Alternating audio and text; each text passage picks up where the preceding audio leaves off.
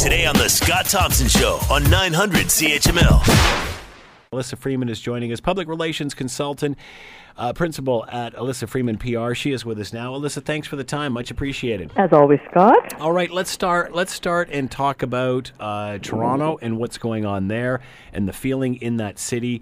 My impression watching this from afar is there doesn't seem to be a lot of information coming out at this point.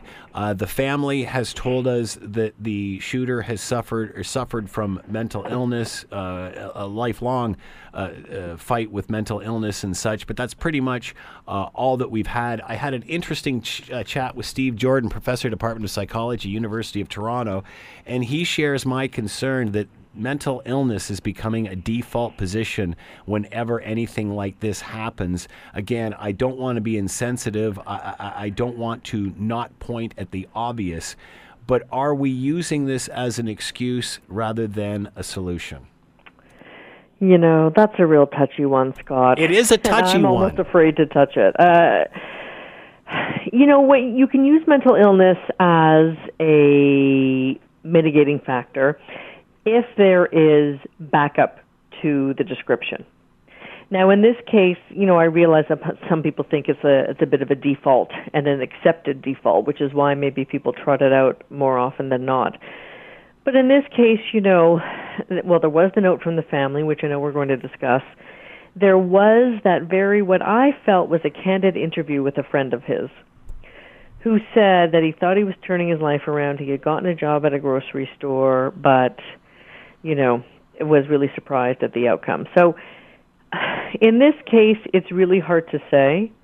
But mental illness has been a default for a lot of crimes over decades. Decades and decades. Would you rather go to some facility or do you want to spend your time in jail? So I can imagine that question gets asked a lot.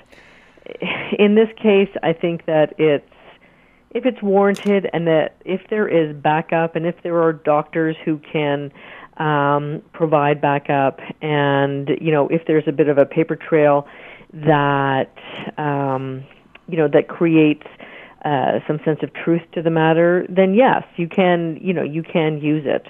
But just using it as a default and as a catch-all is, I think, what some people are wondering. Plus, I think it's pretty safe to say that anybody who commits such an act has some sort of mental health issue.